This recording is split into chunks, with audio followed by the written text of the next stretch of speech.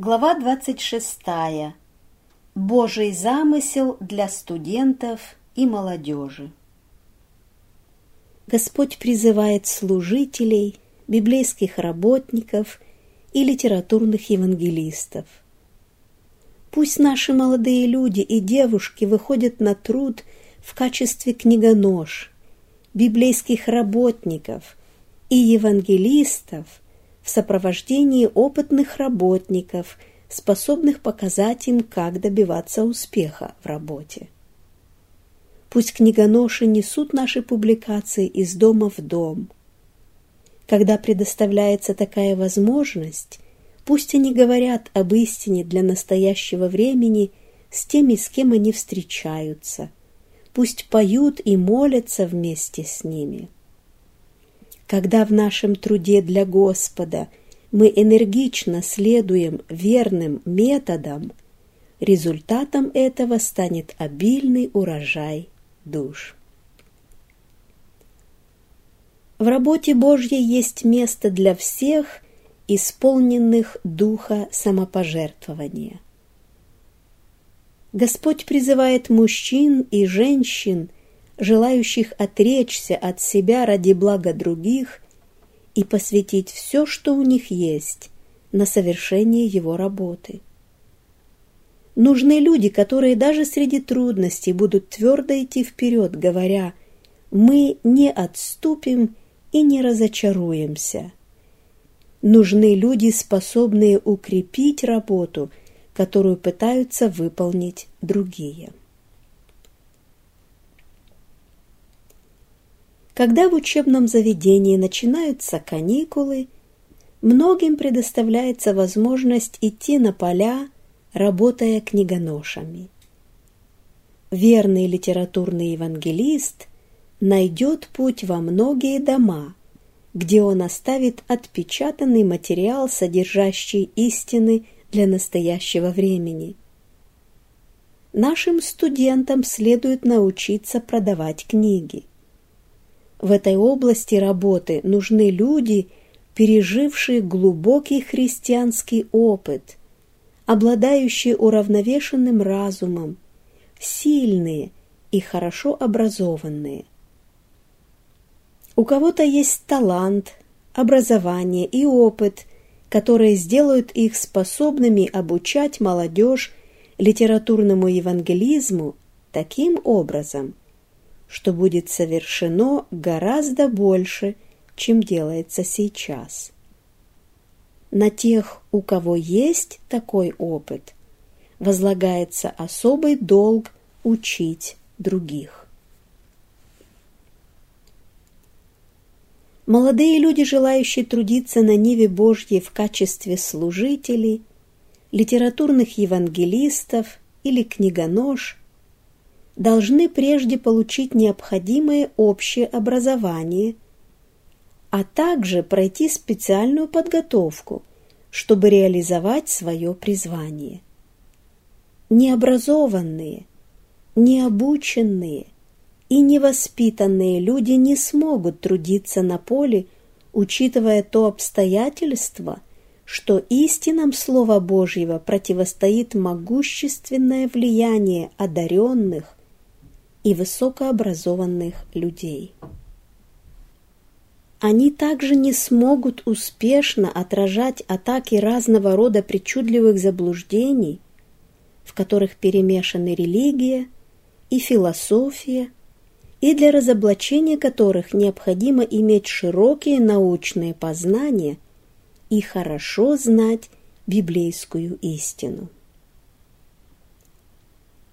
Необходимо сделать частью евангельской работы оказание помощи перспективным молодым людям, жизнь которых свидетельствует об их любви к истине и праведности, ведущей их к послушанию, помогая им посвятить себя работе Божьей в качестве миссионеров-медиков, книгонож или евангелистов.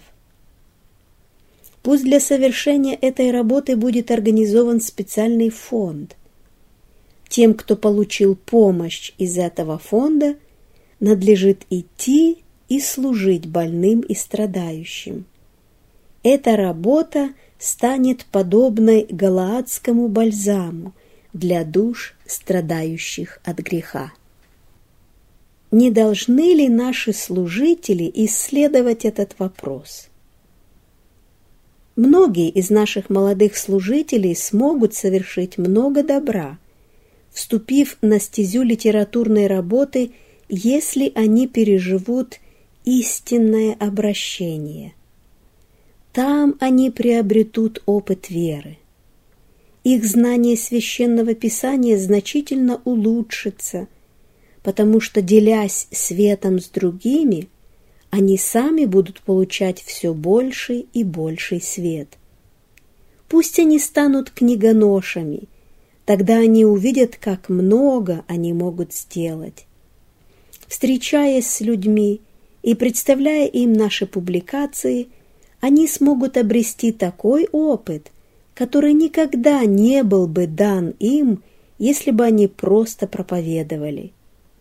Когда они будут идти от дома к дому, они смогут общаться с теми, с кем встречаются, распространяя вокруг благоухание. Среди нас есть много молодых людей и девушек, которые, конечно же, захотят несколько лет обучаться в колледже в Батл-Крике, если будет сделан такой призыв. Но окупится ли такая трата? Разве у Господа нет практической миссионерской работы для нас? Много молодежи понадобится для того, чтобы трудиться в типографии, которую мы организуем в Вашингтоне, и обучаться работе печатника. Необходимо готовить наши публикации для того, чтобы они пошли в мир. Для этого надо обучать книгонож делу распространения этих изданий. Наши книги и периодические издания должны оказаться там, где люди все еще пребывают во тьме заблуждений. Прежде чем человек научится нести истину тем, кто пребывает во тьме, он сам должен стать учеником.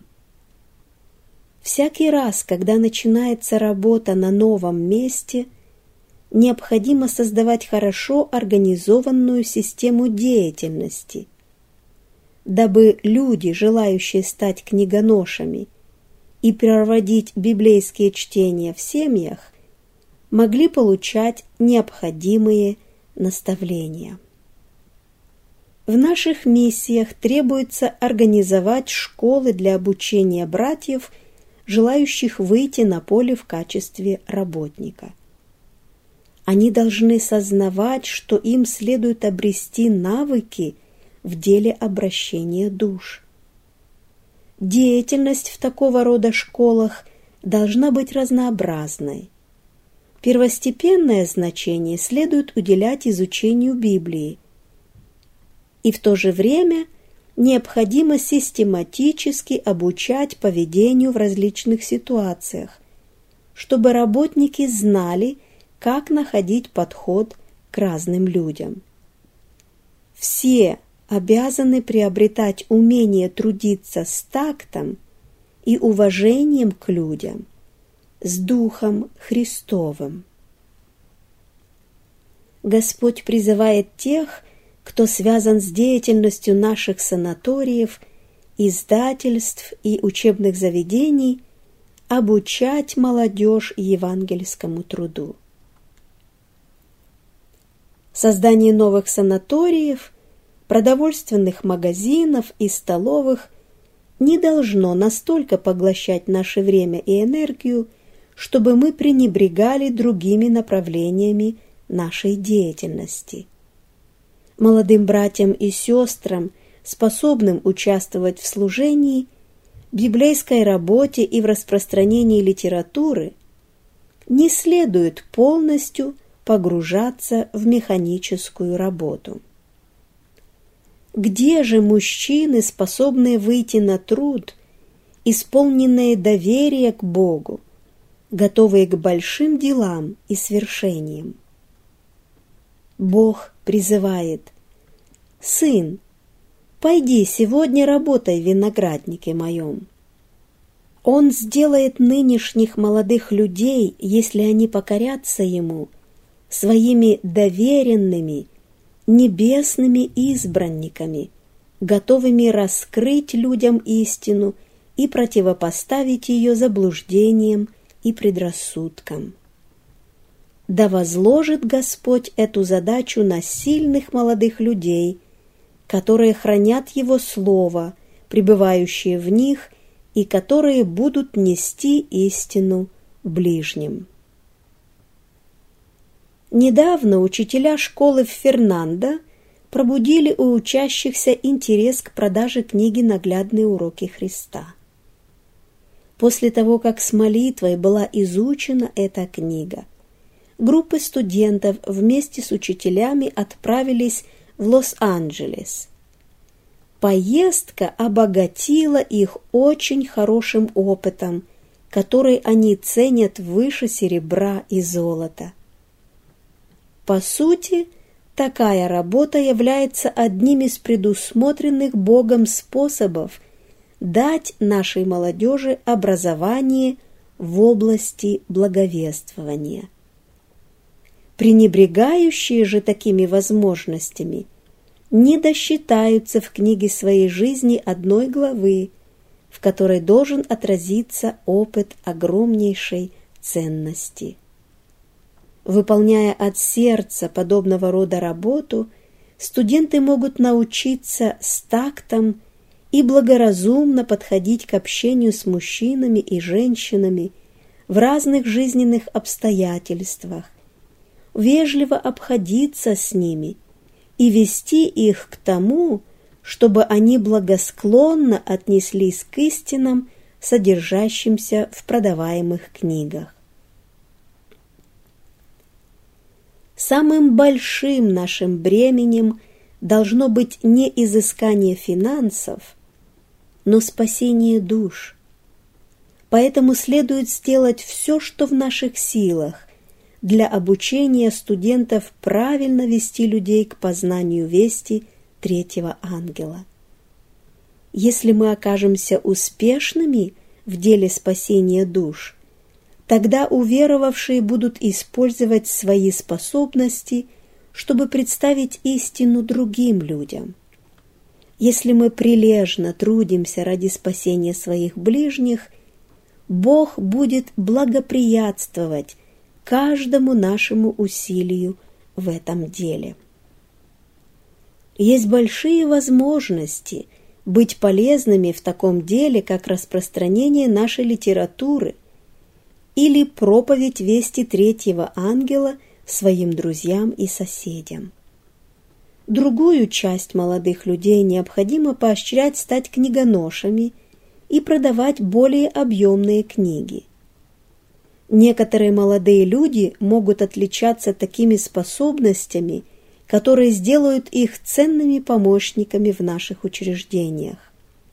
Во многих же случаях, если подающие надежды молодые люди будут мудро наставлены и направлены, то путем продажи книг «Наглядные уроки Христа» и «Служение исцеления» они смогут собрать необходимые для своего образования средства.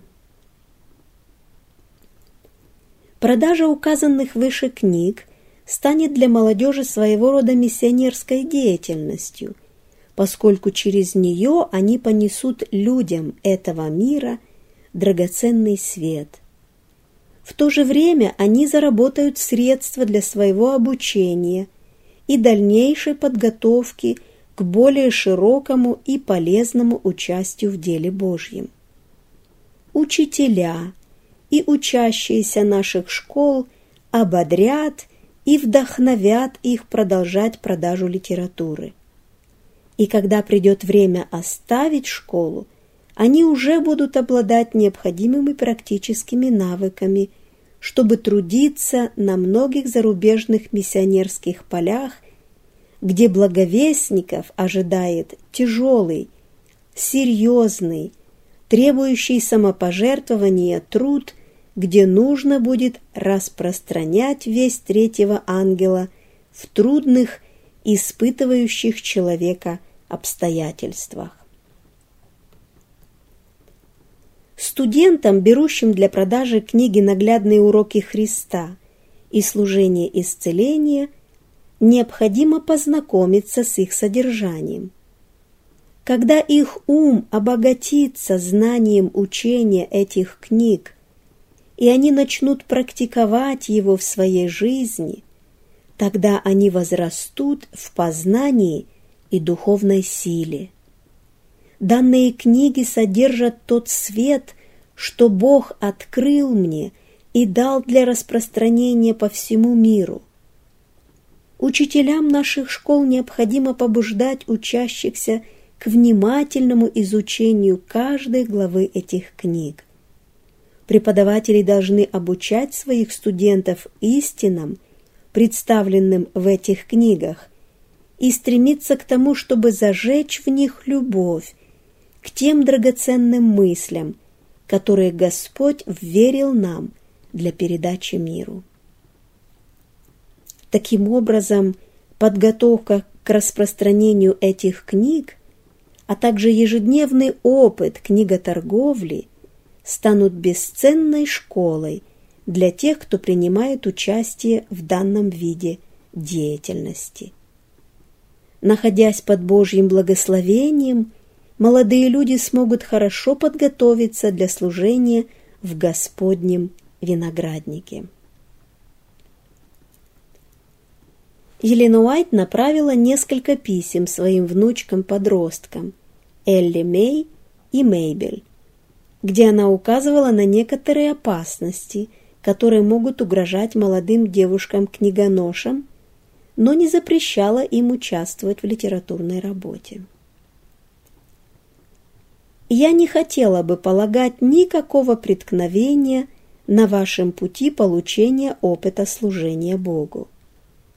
Мне очень жаль, если мои предупреждения прозвучали несколько сильнее, чем я того желала, потому что я не имела в виду, что вы не должны ничего делать в той сфере, в которой вы трудитесь. Но я испытываю сильный страх, когда девочки вашего возраста идут совершать эту работу в одиночку. Могут произойти самые непредвиденные события, угрожающие жизни. Если бы рядом с вами был другой разумный человек, тогда вы смогли бы быть охраной друг для друга. А если кто-то будет ранен, и рядом не окажется никого, кто мог бы ему помочь, что тогда? Обо всем этом следует подумать и предупредить эти несчастья. Есть еще одна опасность. Повсюду есть бродяги, злые и распутные типы, которые делают дела нечестия, способные обесчестить и убить, потому что они предали себя сатанинской власти.